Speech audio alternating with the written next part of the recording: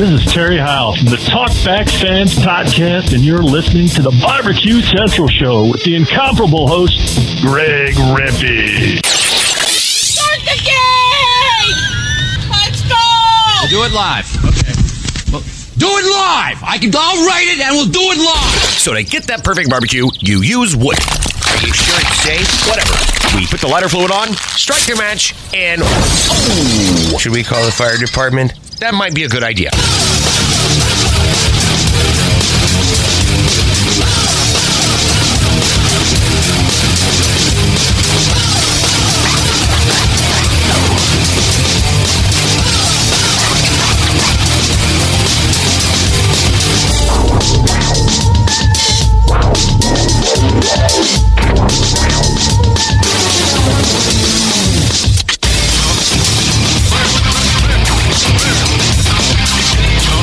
All right, good evening and welcome to the Really Big Barbecue Central Show. This is the show that talks about all things important in the world of barbecue and grilling.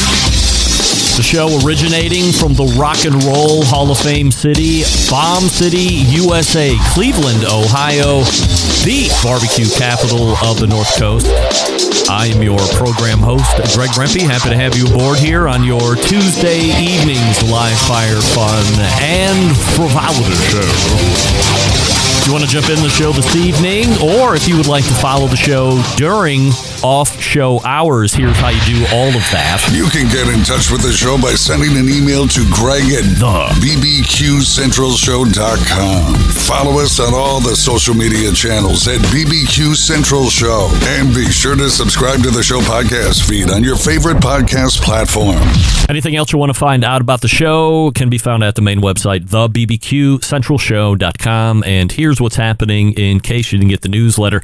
Coming up in about 12 minutes from now, however, sitting in for the entire show this evening, the pitmaster of Go Big or Go BBQ, Aaron Huntelman, is here this evening. There's Aaron right there. Aaron, how are you this evening? Doing great. Great to have you aboard here. So just lay out till we get to your proper segment. Then there'll be lots of conversating.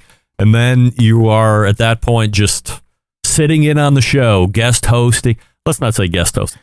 Peanut gallerying, if you will. So if you have questions you want to ask Derrick, which we'll talk about here in a second, yep. Or, of course, we know what's happening in the second hour, you are going to be mandated to take part in all of the nonsense that's going to be going on in the second hour. So Aaron Huntelman sitting in during the show here this evening, and we will be talking with him next segment about a bunch of stuff, not the least of which is how he is helping pitmasters across the country cheat to win at barbecue competitions, and we'll talk to him about that a little bit later on. After Aaron's segment at 14 past, we will welcome back the fourth Tuesday of the month in the 35 past the first hour segment. Guest, creator of DerrickRiches.com, Derrick Riches. Aaron and I were talking before the show, and we couldn't remember, but we thought maybe remembered that we might have skipped Derrick last month. Derrick will remember. But now that I'm thinking about it, maybe we did. I don't know. It's not that Derrick is forgettable by any stretch of the imagination. It's just so much has transpired in the last 4 weeks. Sometimes I get a little hazy on who's shown up in their designated recurring slots and who I have had to usurp them with from a guest standpoint. So Derrick Riches, nonetheless, 35 past the first hour, that's for sure, and he's got a number of takes on a lot of the different topics we've been talking about here on the show over the last various weeks. And then we move to the second hour because it is the fourth Tuesday of the month, and in the second hour, it can only mean one thing. We refire the embedded correspondence segment, and as I just mentioned, Aaron Huntelman from Go Big or Go Barbecue will also be sitting in. So we have a brand new sheet of 100% surety questions to go over. We also have changed the rules as of last month. So if a question requires deeper digging, in the past we have said, no, we're not going to do that. You just give me the yes or the no. We move on to the next question. But we've thrown caution to the wind. We've realized over time, people want to know what's going on in our minds. How are we coming to this yes or no answer? And if it deserves to be drilled down into, then damn it, that's what we're going to be doing from now on. You can look forward to that in the second hour. We also have some other topics that we can dig deeper into outside of the 100% assurity questions, not the least of which is what happens when you're using a great branded knife and it snaps in half? What happens then? We will talk about it potentially as time allows. So that's what's happening here this evening. Aaron Huntelman, all show in-studio guest. I don't remember the last time we actually had an in-studio guest that wasn't related to me. And at last check, Aaron is definitely not related to me. And we have Derrick Riches, and then we have the embedded correspondence in the second hour. So that's how the show's shaking out. You can follow me socially, Instagram, X, TikTok, and Snapchat, all at BBQ Central Show. We say good evening to those of you watching through our video streaming platforms this evening. Facebook and Twitch/BBQ Central Show. You can also watch the show on YouTube, which is youtube.com/at BBQ Central Show. And we also have a YouTube poll question of the week. And this week I'm asking you, Offset Pits produce the best tasting barbecue that you can eat, yes or no? And currently, well, just like the poll ended last week that I didn't tell you about in a 50-50 tie, we are currently sitting at a 50-50 tie. Uh-oh. Yes and no, all are agreeing and combating each other at the same time. So we will get Aaron's take here in just a second once we get him in his traditional segment or his own segment, whatever.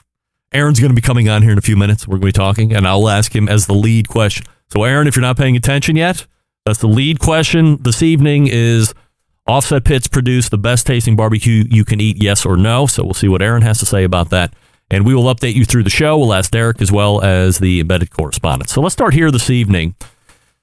I'm going to try and get ahead of the emails that came in and that are bound to come in from the Susie Bullock interview last week. Yes, there was a mic issue. Yes, it was noticeable. There is a reason that I didn't pull the plug on the whole segment, because after she reconnected, I could hear what I thought was a echoey kind of room, because last time she was in the same room. There was a similar echo. I didn't realize until after the not echo, but a big room noise. The trained ear can hear it, trust me. I know you heard it. But I didn't realize until after the segment when I was emailing back and forth with her husband, Todd, that the mic that you saw in the picture was actually suddenly not performing, and that he picked the computer mic in order to keep the segment going because there was no backup USB mic to install right on the spot. If she would have been in the closet with a bunch of clothes around her, it probably would have sounded 100% better than it did. And if it was a show without video, I would have told her to find somewhere like that to go, so we would have foregone all the echoing. We would have made it sound a little bit more compact, but I didn't know for sure if it was the mic or not, or if it was the room or not. So now I know. And we are also going to do a sound check before next quarter's visit just to make sure everything is right. I had given them a pass on sound checks before because this is the first time this has ever happened. Todd, usually a very technically savvy guy. So I forgive all of this just once, never again. Make sure it never happens again, Todd. Otherwise, you are going out. What this should show all of you that question my demand for a mic for all of my guests is how much better the production sounds if you have that microphone. If you listen to the first hour, Stephen Reichlin, Wes Wright, both sounded like they were right in studio with me, just like Aaron Huntelman from Go Big and Go Barbecue was right in the studio with me, except Aaron is in the studio with me. Stephen was in Martha's Vineyard, and Wes Wright was in Detroit, but they sounded just like they were right here with me. Contrast that to the second hour, Susie ended up sounding like all the other shows who have guests, including national talk radio shows, who don't demand high-level audio from their guests. I still don't know why that is, but that's just the way it is. Feedback from fans on past shows. Tom in Kentucky writing, Mr. Rempe, Roger Daly of Blackstone was an absolutely incredible guest. Thank you for putting him on the show. I had no idea about that omnivore griddle plate that he had mentioned, and I also didn't know the biggest secret in the griddle industry is the warping of the plate when frozen food goes onto it. That was very enlightening. Love the show. Podcast only. Regards, Tom. Tom, what's even more exciting than that is I'm getting a Blackstone. Rule number 3 of the show. If it's free, it's me. Derrick posted on the Facebook show group page, after hearing Greg say all of the older shows are now available on all platforms, I have started listening to the shows from 2008. It is good to know that even way back then, he touts the Rock and Roll Hall of Fame city of Cleveland, and yet he still maintains his record of not visiting there. Dare I say that he called in an anonymous tip to the TSA about Meathead's Rub being the bomb to keep that streak alive. You know what? You're not wrong. Derrick, you're not wrong. I'm not admitting to it, but I'm not saying that you're wrong. Lastly, Paul in Florida. Greg, I've heard you mention the Food Network barbecue shows various times over the past couple weeks, but did you know Season 2 of Barbecue Showdown released earlier this summer on Netflix, and it's a great watch. They included a large sand area with various contraptions competitors had to cook on, and they are more barbecue people cooking on than Barbecue Brawl. Enjoy your show. Thanks for your excellence and the production that you put in each week. Regards, Paul. Paul, I did know that. I am not watching that. Get that big stuff out of here. There's a backstory to that, Paul, that I'm not going to bore you with at the moment. But there is a reason why I'm not watching it. For now. And I'm not saving it for the retirement home like John Solberg would. In case you didn't know, we have an in-studio guest, Aaron Huntelman. He'll be up here in just one moment. Before we get to him, I'm asking you this question aside from if Offset Pits produced the best tasting barbecue you could ever eat. Are you tired of settling for mediocre grilling experiences? It's time to step up your game, bring the ultimate flavor and cooker to the backyard barbecues. Pits and Spits Charcoal Grills, offering the highest quality live fire cooking experience you can get in the market today. Using either wood or charcoal, their solid fuel grills produce those classic flavors when you're looking for the time to fire up that grill with family and friends, or all family and friends. With a large adjustable fuel tray, you can raise and lower the fire to control that fine-tuned heat temp. This is their take on a Santa Maria-style grill, if you've seen those around the internet. Check them out online, pitsandspits.com/BBQ Central, and Pits and Spits is spelled with a double T. So that's the double T on the Pits and Spits.com/BBQ Central, and use promo code Charcoal Central, all one word, Charcoal Central at checkout for $150 off any charcoal grill. And as we say each and every week, it's an heirloom piece. So you buy it now, you cry, but you're buying the best, or you're only crying once. Your kids will never cry. They'll cry from happiness when you bequeath it to them at your time of your ultimate demise. And then your grandkids will be even happier, shedding more tears because it's like, this was grandfather's. And then great, you'll pass it right down the line. It's great. Pitsandspits.com/BBQ Central, and $150 off when you use promo code Charcoal Central at checkout. We are back with Aaron Huntelman, the king of Mr. Brisket here in Cleveland. Stick around. We'll be right back. You're listening to the Barbecue Central Show.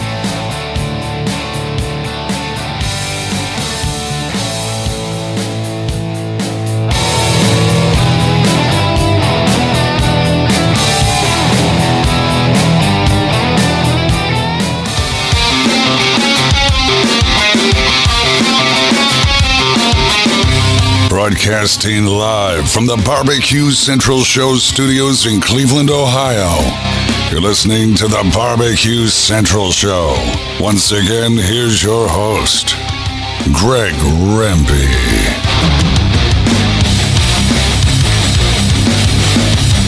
Welcome back to this portion of the show being brought to you by cookinpellets.com, your number one source for quality wood pellets for all your pellet-driven cookers. You visit cookinpellets.com to see what they are selling, and then you go to amazon.com or lowes.com or walmart.com.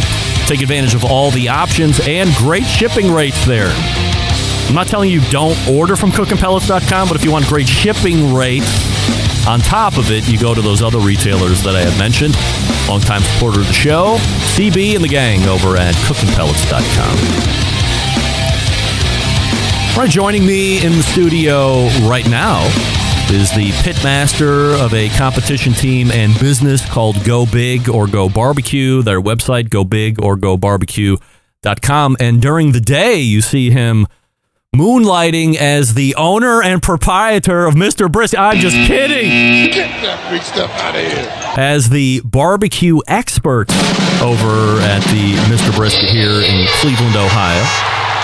It is Aaron Hunkelman. Of course, we met him a few minutes ago. Aaron, welcome into the studio. And as I'm reading the instant chat, I believe somebody had to write the last time someone was in studio, it wasn't in Willoughby, where we're at now for the last 3 years. It was when we were in Wycliffe, and it was show favorite neighbor Desmond, who was obviously my neighbor and the guy that stole my original pit barrel. So, welcome in to the studio, and you've seen how the sausage is made now. So, as somebody who has watched the show from time to time from the other side of the camera, what do you think it looks like behind the camera? I'm wowed and amazed. This is beautiful. Is it? Yeah. I think when I show people behind it, it's like there's a lot of moving blankets and there's a green screen behind you. By the way, this behind me, this is not a green screen. This is a real image. Like if this was a green screen, it would be distorting and all that. There is a green screen behind Aaron, but that's a real image banner behind me. I could show you to really prove it, but I don't care that much. Working on a new image, by the way, same image, but cropped a little bit differently from my guy Matt Sexton, photographer in Cleveland, so that might happen in the next couple weeks. Aaron, let's address the elephant in the room right off the rip. If a situation comes up where my time is limited, I can't get meat for my guy Kevin Green at the butcher shop, I will message you for assistant, and you are able to meet the call for help each and every time. And on every occasion but one, you will, quote, drop the meat and run. In other words, you don't ring the doorbell, no casual conversation, no nothing, just a text messages minutes after the fact that the meat is in the fridge. Yeah. Am I that horrible of a person to not want to spend 3 minutes with to conversate about life, about meat, about live fire? I'm kind of an internet celebrity. Maybe you want to take a selfie, put it on social media. Like, what gives? I'm a man of mystery. My family is like, who's everybody that guy? wants to talk to you. Not that guy. He can't wait to beat feet the hell out of it. We don't even ever see him. It's like all of a sudden you come in and you have 2 bags of meat, and where did that come from? Oh, Aaron dropped it. He didn't say hi. He never says hi. Hank gives specific instructions. Put in fridge, leave. Don't talk to Rempy ever. He pays, don't talk to him. That's all we want. All right. So how are things going to Mr. Brisket? We are busy. We're, like I've said it a couple times, we've had wind in our sails since you came on St. Patrick's Day. It's been, we've usually have your lulls in between holidays, but the competition meet has just continued on, especially since Memorial Day when someone decided to post about selling trimmed chicken thighs. For the folks that don't know Mr. Brisket, a lot of competition folks have known about Mr. Brisket for years, especially the more nerdy competition folks. But explain a little bit about the business of Mr. Brisket on all aspects, not just the competition side. So we're 50-year butcher shop next year, so we consider ourselves like a boutique butcher shop. Prime meats, Wagyu meats, custom cuts. You want it, we can get it. I can get you a pig, I can get you a lamb. We'll get you whatever you want, and we'll ship it wherever we want. Hank and Sanford have been running it since 1974. Hank's now the full owner of it. Sanford comes in and says hi, and then sometimes I answer the phone as Hank and say I'm the owner and purveyor too. We do a deli. We're selling some of the best corned beef in Cleveland. We bake it. We don't boil it. So that's a big difference between other Cleveland people. Besides that, we're catering barbecue. We have our first barbecue pop-up next week. And we're just, we're running with whatever ideas we have. 2 years in a row. Also, you've put on an SCA steak contest down in Canton, Ohio. Canton, Ohio, down at Oakwood Square. We've had the biggest Ohio steak competition the past 2 years. Successful? Yes. Profitable. Really? Yep. Both years. You have masterminded the ultimate, quote-unquote, Pitmaster's cheat code for the gamers out there with the creation of the competition box. But before we talk about that, let's talk about how this came to be, because I think most people think, as you had mentioned, about this internet storm that took hold a number of weeks ago when you posted chicken thighs. But it was even before that, right? Yeah, I mean, about a year before that, we looked at the rules of the how the pork rule changed for KCBS to where you can just have the money muscle. And it was looking at a pork butt and the price of the pork butt. I'm like, we could price the money muscle side at this and basically pay for the pork butt, and then the rest of the pork butt's your profit. And we've been selling money muscle sides. I think we sold like $5,000 or $6,000 worth of money muscles last year. You know, besides the Wagyu briskets that we were already selling to everybody.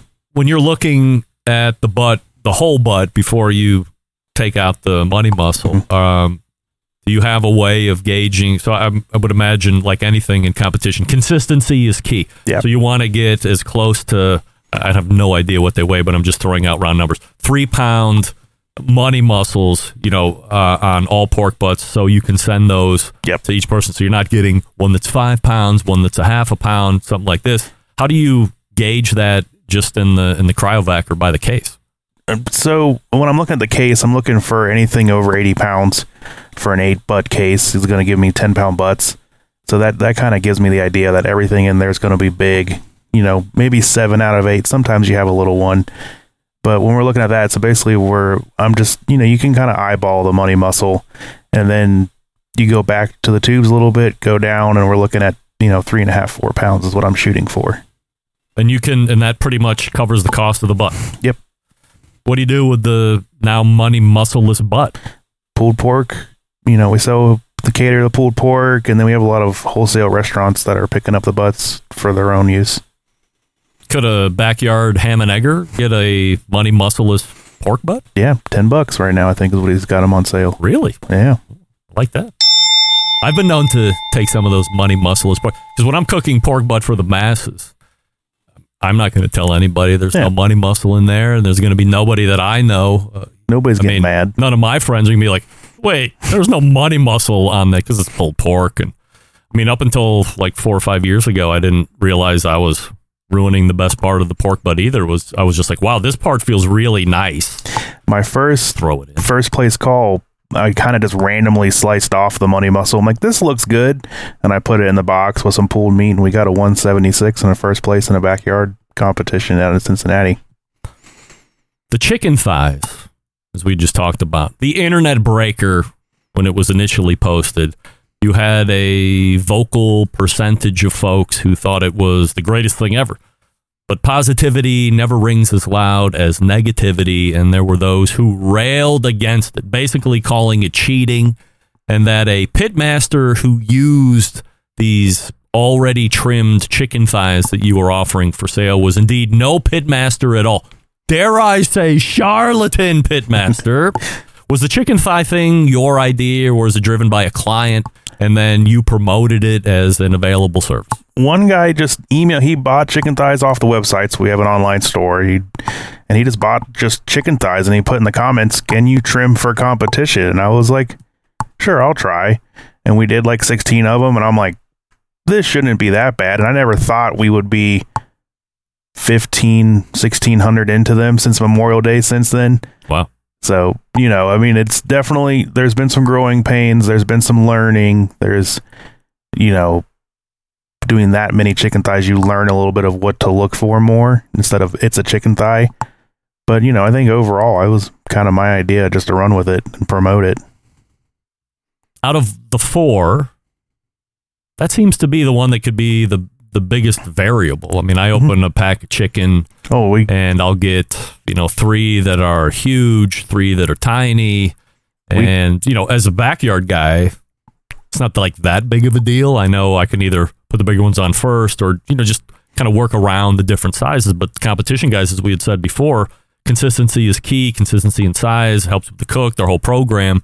So are you opening tons of chickens just to get similarly shaped and sized chickens? Yeah, I have a picture on my phone where I went through a bunch of chicken and got all 10-ounce, average 10-ounce chicken thighs.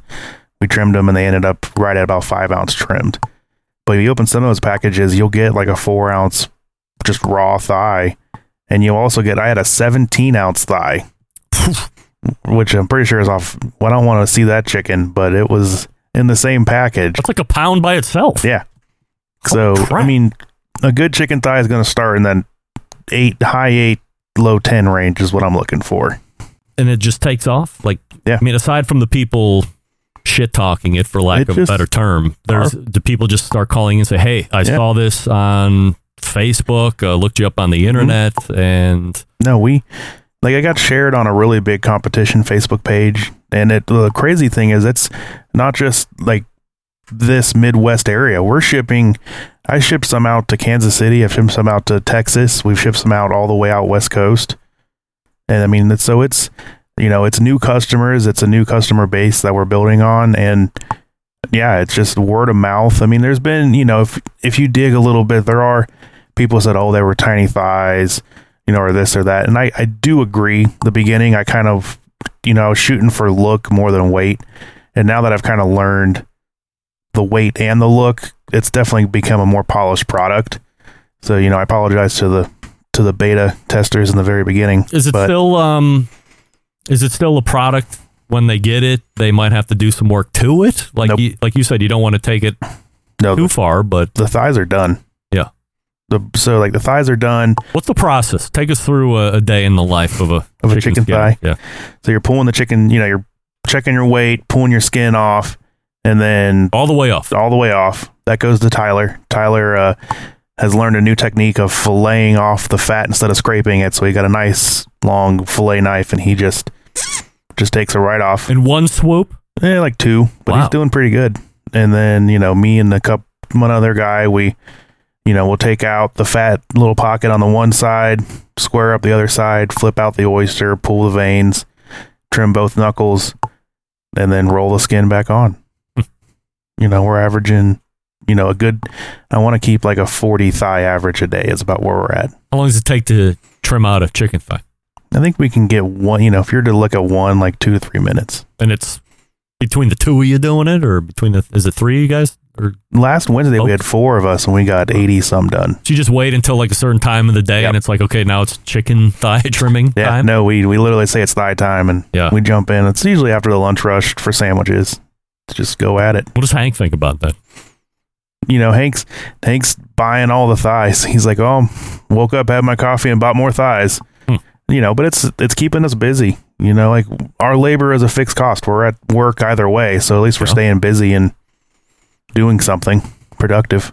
So you have the pork or the money muscle, you got the chicken thighs, but also so I guess what I'm leading to is here, this has now been culminated. We had talked off air a number of times leading into, was it a month ago or whatever, when you released the competition box? Yep. It was like July 4th-ish time. So it's a one and done option. Tell us about the competition box. So you got the 16 trim chicken thighs, and he was like, why 16? I'm like, well, that gives you options. Like, we've had some guys who are like, they're great, but get extras just in case. I mean, I'm far from perfect, but I try to be as, what I put in the bag is what I would cook. But some guys, are not as, a little more picky than me or less picky than me.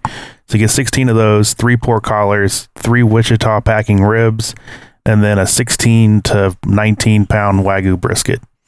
And on the Wagyu brisket, we offered to ship them whole, split them, point and flat, or I'm also trimming them down to a full, like 7.5 inch, ready to go brisket. Like the box sized? Yep. Yeah. So we just take one of the, brisket caddy jigs and go off that, and it's, ready to go. What's the turn-in these days for brisket?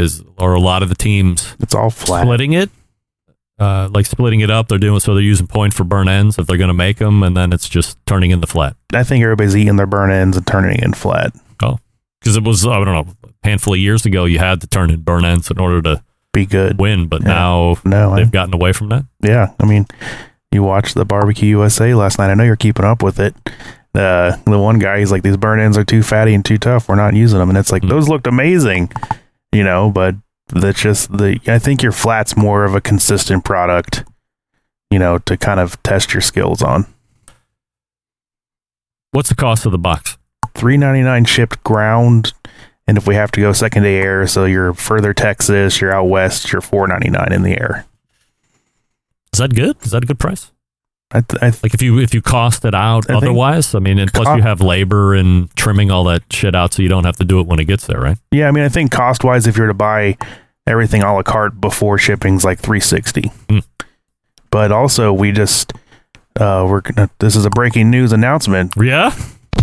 A Barbecue Central Show exclusive news update.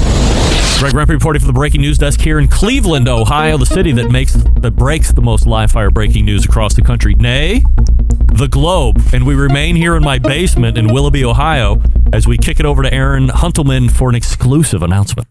Breaking news: if you're going to the Wadsworth competition here in October in Ohio, we're doing it for $3.59 delivered at the competition. Wow. Deal of the century. It is. Yep. You know, and you got to think an 18-pound brisket at $9.99 a pound's $180 of that box. Well, I think the other thing that's easily to discount or look over is however many hours you're putting in on the brisket trimming. I don't know what you're doing with the ribs, but obviously you're doing something with the chicken thighs, and then you're also doing the stuff with the pork that you're not going to have to do at home when you get the box. You just got to store it so it doesn't spoil and then take it to your competition. Yeah, I mean, my biggest goal was to almost get to the point where we're shipping them to the competition. You just show up and start cooking. I think that'd be really cool. Dangerous. That'd be dangerous, but I think, like we have guys calling for the Royal. I said, wouldn't it be cool just to have a booth of the Royal? We roll up with a refrigerated truck full of orders and everybody just picks them up there.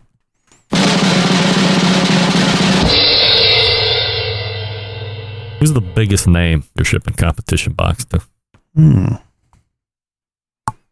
I mean, Luke of Tire Smoke has used my chicken thighs, and he got second place call with them. I would say he's my biggest name of friends. Are there some people that are rule number one of the show? No names, please. Yeah, there's some no names. Oh yeah, big names. I think big for our region. Yes. Not like I'm just throwing names out there, but like a Brad Leiniger or a Tim Shear, like team of the year type folks. Not yet. No. I mean, I had a big name reach out to me for a friend that we shipped one out to out west for a gentleman. He's blind, seeing impaired, and we shipped him a box, and he competed with it out west last week or 2 weeks ago. He did at the Invitational. That's where he was. You're going to be able to answer this question. Hank weighing in, $3.99 is a bargain. I'm losing money. Yes or no? I mean, he's smiling every day, so I don't think he is. Yeah. Come on, Hank. You're not kidding anybody. You're making some money, or you wouldn't be doing it at all. Hank's 10 years younger since I announced all these things. Yeah. Yeah, I bet. 10 years younger. All right, so we have the competition box. Seems to be going strong. Would you say that the interest or the orders are continuing to tick up, or have you hit at least a steady streak of those, or is it still a little bit shoddy? No, we're a good week at Mr. Brisket, I would say, is like a dozen shipments. We're in the 30 shipment range for the past. Competition box. At least I did 15 briskets on Friday for competition boxes, so I think we shipped at least 15 this week. Wow. And then what about chicken thighs? Chicken thighs were consistently 100, 160 a week. Peak was like 220. I think we did 1 week. How much am I paying for chicken thighs only? Do I have to buy them by the dozen? $5 a thigh, 16 thighs minimum. All right, is that good? I mean, I think so. Yeah. I mean, shipping you got to weigh the shipping there. I mean, shipping's not a lot for that size box and that weight. Yeah. But I mean, it's more about your time. Like, that's where I'm at. Like, I got kids. I don't have time to do that. So. Derrick can wait a second. I had one more follow-up question. So with all of this box stuff, what about adding another value add to it? Maybe you haven't even thought about it yet. I'm going to give you a great idea. You can tell me to go piss up a rope if you don't like. What about adding greens for the box as well? You're one and done. The only thing, somehow like attaching it to the turn. Well, they give you turn-in boxes there, but I mean, what about greens? Why not? No, you've seen guys where they build the box at home. They do the double flip of the box, and somebody brought that up there. I'd like to do sauce and rub ads. An injection somehow. I don't know how we could get it in the box there, but even like a separate box with a nice shipping rate for everything, I think is the next step in the evolution. How's the Go Big or Go Barbecue business? We're beating last year's sales, so right. We're rocking and rolling there. All right, we'll pick it up in a few moments, or as we have some open spots here, maybe top of the second hour. Hank wants to know if he can make money on greens. Probably. I mean, Hank, a businessman can make money on anything, right? Some kind of green. Right. You can make some green on greens. All right, Aaron Huntelman is joining us from Go Big or Go Barbecue for the rest of the show here. And by the way, if you're interested in that competition box, you know where to find them over at Mr. Brisket. You can find them on Facebook as well. Before we get to Derrick, we talked to you about my new favorite cooker that's sitting in the backyard, the Primo Grill. Yes. So for all the talk of dealing with charcoal, and it's messy, and I got to mess with the bottom damper, and I got to mess with the top damper, I don't know. Maybe it's because this is the way I came up 100 years ago into the game, but I have fallen in love with the whole romance of building a fire, keeping temperature, and getting a different flavor profile than I was getting off of the pellet cookers, without question. And everybody in the family likes it. And if I might say, not everybody in the house is a fan of charcoal flavor.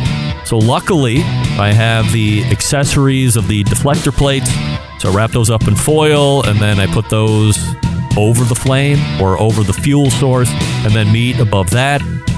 Now, the foil makes easy cleanup, so as the fat renders down, it just sticks right on the foil, so no worrying about that. And then it's not all cascading over into the flames and giving you that charcoal flavor that maybe some of you enjoy. I enjoy it. Like when I cook on the pit barrel or badger barrel, I like that.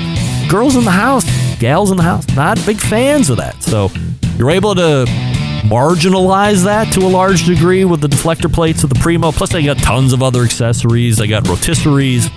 They got pizza inserts. They have all sorts of great stuff.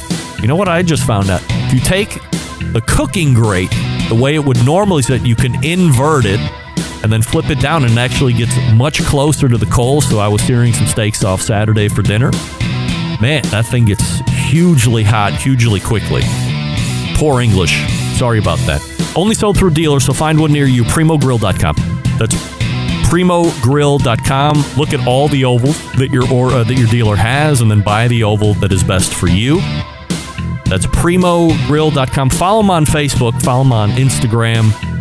And join the Oval Revolution. That's actually not a saying, but I'm just making it up here this evening. Hashtag Oval Revolution. How about that? We are back with Derrick Riches right after this. Stick around. We'll be right back. You're listening to the Barbecue Central Show.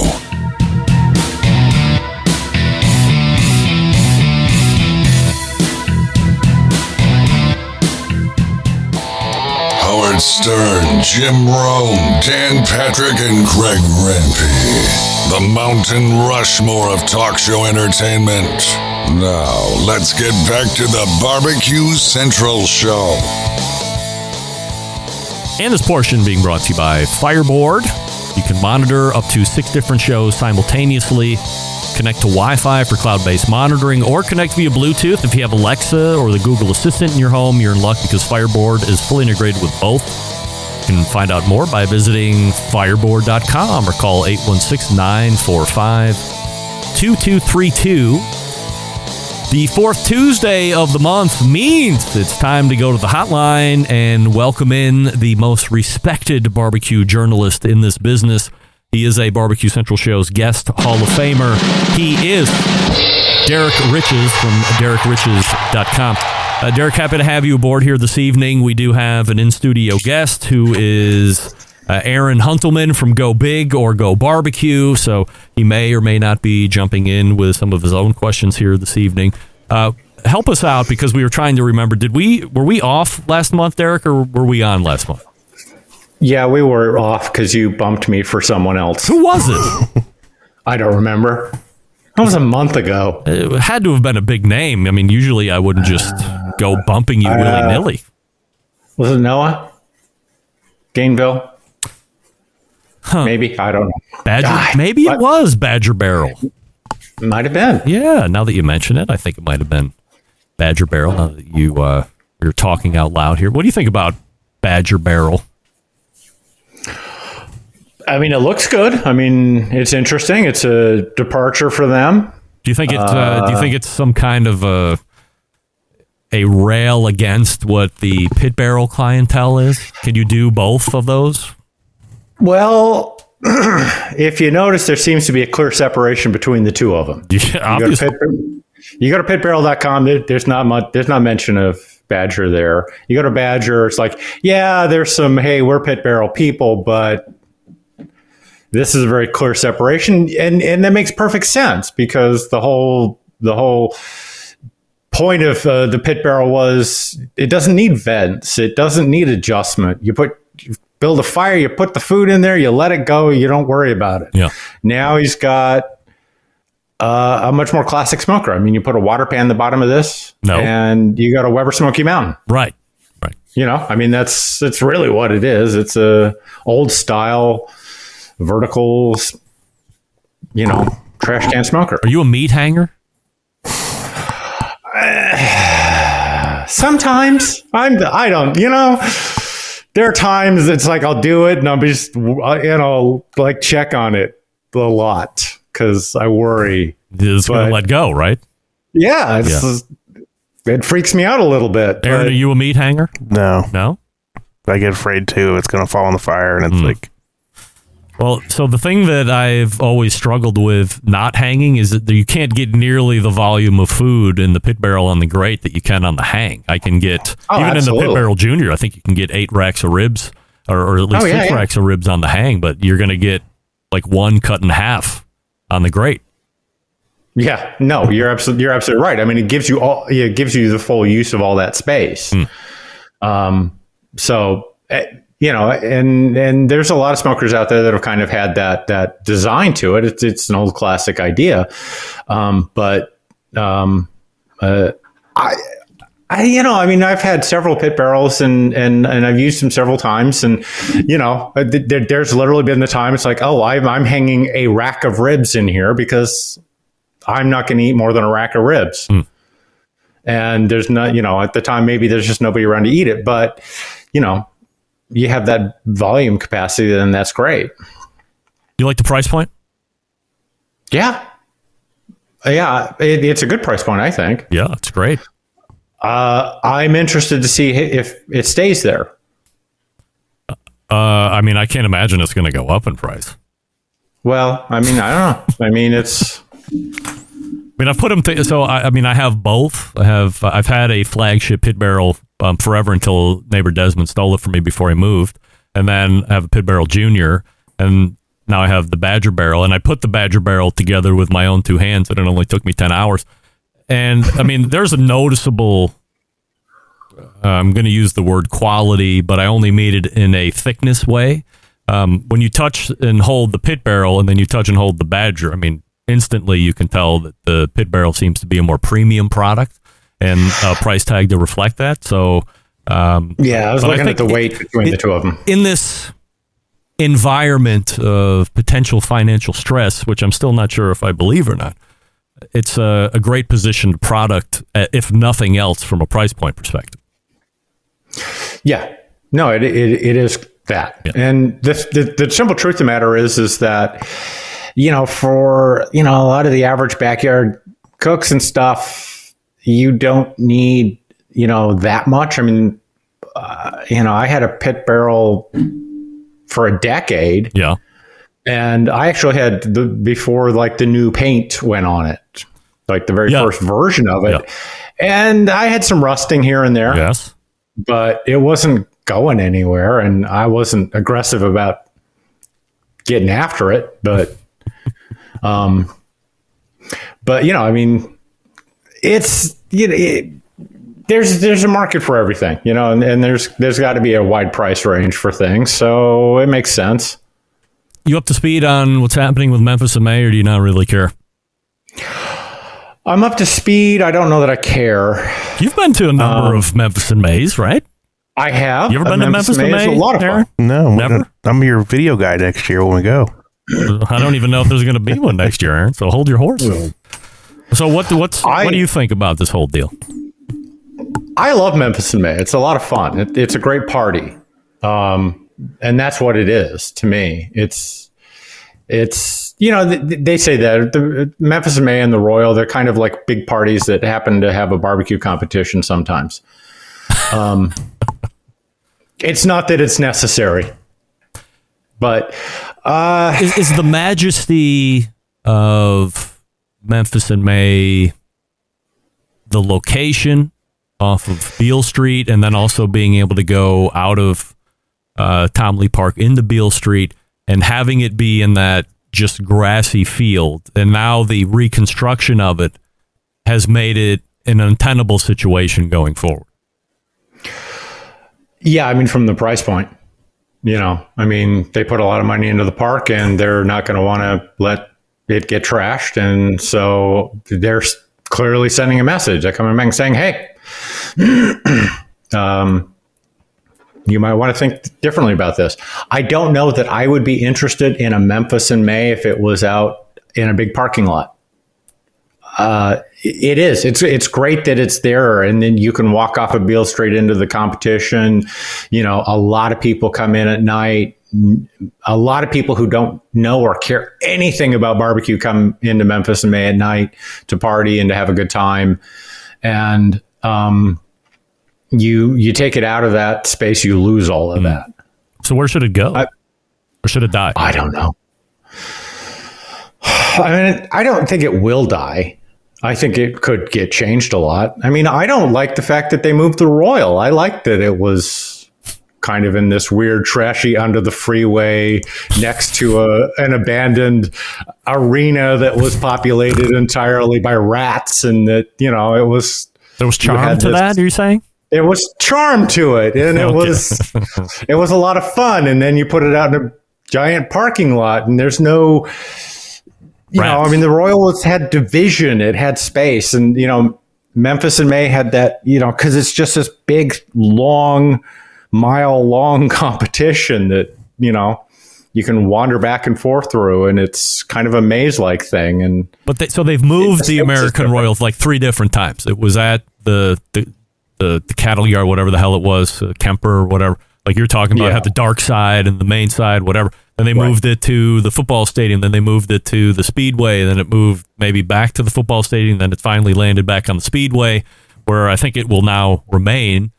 Through all of that moving, plus they had transferred dates a number of different times, so it wasn't always that whatever date in September. So they ran through some of that logistic nightmare as well.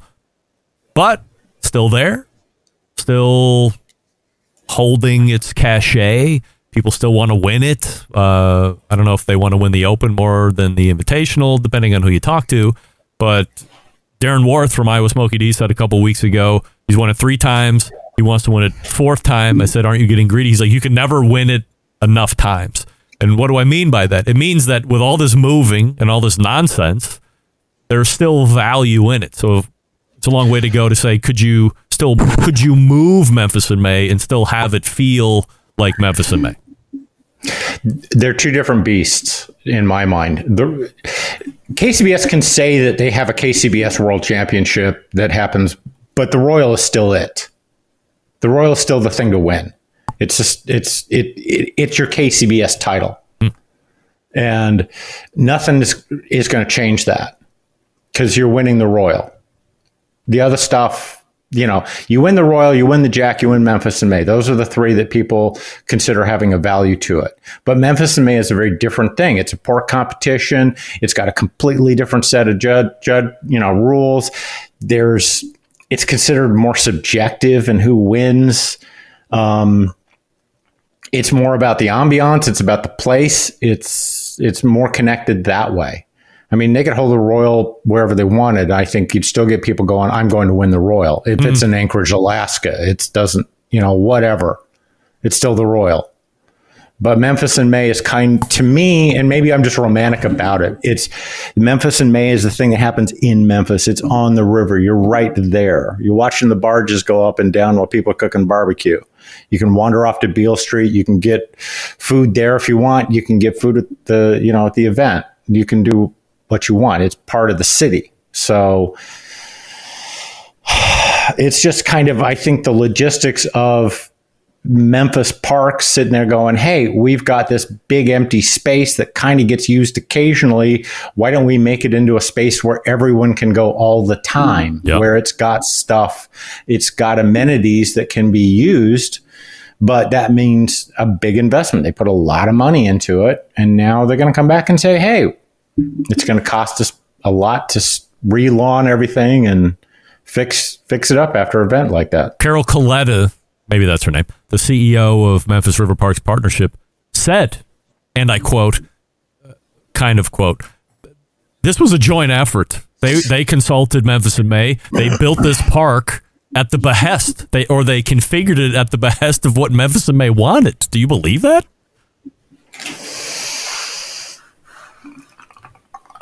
The answer is no. In the sense that there was compromises going on and that those compromises didn't necessarily listen to everybody involved. But the thing of it is you also got to understand Memphis in May isn't a barbecue group. Memphis in May is a city group designed to kind of promote that. If they could double Beale Street, music festival and cut the barbecue competition out and get all their money that way, I don't think that would bother them. I've talked with people. No, in Memphis of course in May. it would bother them. That's the big. I think the barbecue competition is bigger than the blues part. Well, yeah, that's just in my opinion because the blues part hasn't been terribly well managed. I mean, it's like I've looked at the lineup. I'm like, I like blues. I listen to blues. You're the only one that listens to blues, Derek. Aaron, you listen to blues? No. Of course you don't. Come on. Get that big stuff out of here. It's rock and roll only, and then barbecue. Yeah. Let's go. Well, You live the rock and roll lifestyle, Derek. Are you kidding? Greg loves What going to you the Rock need and to Roll be Hall of doing- Fame. Yes, I love going to the Rock and Roll Hall of Fame, too. you need to get the Rock and Roll Hall of Fame barbecue competition Yes? going In Cleveland? in Cleveland. All right. And Aaron will supply all the meat for free to all teams that show up. You've heard it here first. Hank hopefully signed out for that one. I I didn't know that's a goal of ours. Is we have some Rock and Roll Hall of Fame people like higher up in the Rock and Roll Hall of Fame that are customers of Mr. Brisket, and that's a goal is to sit down and say, hey, how can we put on a state competition or something over there? It's really, but it also comes down to the exact same thing of, can we tear up your grass for a weekend and you're okay with it? Because I don't think there's a lot of room there to park trailers. No. I said, maybe the Muni lot. I said you could do Muni lot or you could do Burke Lakefront Airport. Yeah. That would give you all the space you want. You got a whole airport out there. But we'll shut down all the streets for a week and just call it good. Yeah. It's Cleveland. Yeah. It's not No like one's it's downtown Chicago. anyway. Nobody cares about that. I mean, you'd shut down Chicago. They shut down Chicago for a friggin' NASCAR race. You can shut down the streets of Cleveland for a month and nobody wouldn't even notice. If you got enough big names behind it, Yes. I think that you could sell it. Yes. Well, Mr. Brisket's the There you first go. big name. Barbecue Central show, second big name. I mean, everybody else is small peanuts after that. Yeah. Derek, is Guga doing more harm than good with his crazy videos? I don't think he's doing any harm because I don't think people who cook watch any of it. No, you're kidding. Everybody watches it. No. Obviously, look at the views. Aaron, you watch Guga? When I see it pop up and he goes, I'm eating a 4-year-old steak and see what happens. And it's like, I think I have Guga in studio with me. Do you hear that? I hear a voice twin. Very good. All right. It's just, I don't, it's four views. It's a 14-year-old kid in junior high messing with his school lunch to gross people out. I mean, people watch it. Look, people don't watch Food Network because they want to learn to cook. They watch Food Network because they're fascinated by food. Nobody who likes Gordon Ramsay cooks. I do. You like Gordon Ramsay? Yeah, I like him. Yeah, he's a nice guy, but he's nothing like what he's on TV. Of course. But Who is? the thing of it's food entertainment, and people will jump for food entertainment. You know. Well, then And why that's just- why isn't barbecue television rocking and rolling? Is it just boring? Heaven forbid! Don't tell me the truth. Okay, I won't. Good. Save me the pain. Are you watching Barbecue USA or Barbecue Brawl? No. You are. Did they do that again? Yes, again. I had Michael Simon on the show a couple weeks ago. We I talked hate all food about it. competition shows. Barbecue competition USA shows are- isn't a food competition show. It's a journey along the competition trail to peek in and see what teams are doing and so forth. and I think this Okay, season's and- this season's better because he hit up like the Pig Beach thing last weekend, which wasn't like a sanctioned event. It was just, That's some out of the way Yeah. stuff, not just the normal KCBS trail stuff. And that's, I mean, that's good that, non-mainstream stuff can kind of get some attention. And I like to see that, but the market is pretty limited for that. And the problem with barbecue TV is you kind of cook a lot of the same stuff over and over again. Yeah. And that becomes a hard sell to a broad audience. And, nobody who's listening to that is like, oh, but I don't want to, I mean, I've seen someone cook a brisket once. I'm good. No, they're like, I want to know more. There's more to know. And yeah, you can dig as deep as you want into a subject. Most people don't care. That's why Malcolm Reed is popular and the TV shows aren't as popular, probably. Because you can get all the information that you're probably craving from a Malcolm. Yeah, no, Malcolm does a great job of explaining what to do and what's going on, and as far as the Guga guy goes, it's like you brought that up and it's like I hadn't seen one in a while. Yeah. I hadn't. Did you watch the one where he calls out the steakhouses for passing off fake dry aged steak? Yeah, but who didn't know that? I didn't know that. Oh God, yeah. I mean, it's just like when they say, "Oh, chemically this is a really modified nice steak. Is it choice? Is it prime? I don't know." I have a thing, and my tongue will swell up if I eat flavor enhancers, like MSG, like the MSG or any of the flavor enhancers or the tenderizers. Yeah. So if I go to steakhouse and they're using a lot of chemicals to enhance a bad steak to make it, have you ever heard of cocoa aminos? Yeah. We had a customer asking about that the other day. You put them in your steak? I've heard of it, but that's why I don't go to Ruth's Chris. Because they put cocoa camino. I don't know if on their steak. I don't know that they put that in it. They use meat tenderizers and flavor enhancers to make their steak seem better than it is. But the thing is, I was watching that guy, and the commercial in his video was for scent flavored water. It was for a water thing. It's like you put it on the straw or whatever, right? Right, and it makes you smell something and think that the water has that flavor. This is regular water? It's just regular water. Wow. This is the perfect product for people who don't cook, who know nothing about food, but think that water must have a flavor in order for them to drink it. Wow. So that's the market. That's who they're going for. All right, last question. I should have led with this, but I didn't. I apologize. YouTube poll question of the week: Offset pits produce the best tasting barbecue you can eat. Yes or no? Yes. Of course. Aaron. Yes. All right. I also agree. Greg. Yes, 100%. Yes. However, 50-50 split still in the YouTube chat. 50% yes and 50% no, which is surprising to me, which can only lead me to surmise that 50% of the audience have never had a really good offset pit barbecue when compared to everything else, because to me, there's just no better flavor than when a properly run offset pit is producing barbecue. But I mean, don't take it from us three experts for crying out loud. Yeah. I think that's a reason. I mean, who's using an offset up here? Me. Well, I mean, like commercially. The closest one would be Mabel's, but he's running a JR Oiler, so it's technically not an offset. But I mean, it's like close enough, right? I mean, it's real fire and it's a rotisserie. But, yeah, it works. Yeah. But yeah, other than that, I live in Austin. Everything's offset. Yeah, of course. I mean, that's why you have the best tasting barbecue, right? Old hickories and things like that. Absolutely. What are you writing about that's going to shatter the live fire foundations here coming up? Well, we promised to talk about my article on food safety temperatures next time. Yeah, we'll do that in September. We're still going to plug for that. All right. Then we'll look forward to that in September. Otherwise, go to DerrickRiches.com. Derrick, always appreciate the time, and we will see you in said September. It's good to talk to both of you. All right, take care. Derrick Riches right there. DerrickRiches.com, the website. And check him out. He's got product reviews and recipes. You can buy books that he has written there. And tune in next month as we talk about temperatures. Stuff you didn't know. stuff nobody's telling you about.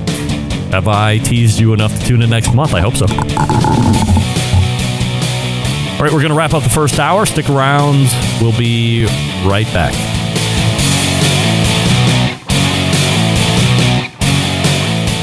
Continuing to produce incredibly mediocre content in an exceptionally professional way. You're listening and watching the Barbecue Central Show. Once again, here's your host, Greg Rempe. We thank Derrick Riches for joining us last segment. Again, DerrickRiches.com, his website. Hank in the chat said he's very excited about putting together an SCA event at the Rock Hall. So I still think that there's just a lack of overall space. Although they could cordon off that mall area in the front. Yep. Thinking tents only. You know, no trailers, tents only. Right? Yeah. Bring it back old school, as we say. Yeah. And have the first SCA we could call it like Steak and Roll. Yeah, Rock and Steak. Rock and Steak. Or get some other stupid pun like that. Throw Cleveland and everything's named Cleveland. That's right. All right, that's the first hour. We're going to step away and reload. We'll be back in the second hour. Once again, Aaron Huntelman from Go Big or Go Barbecue is here, and we will see you here in just a few minutes. Stick around. We'll be right back.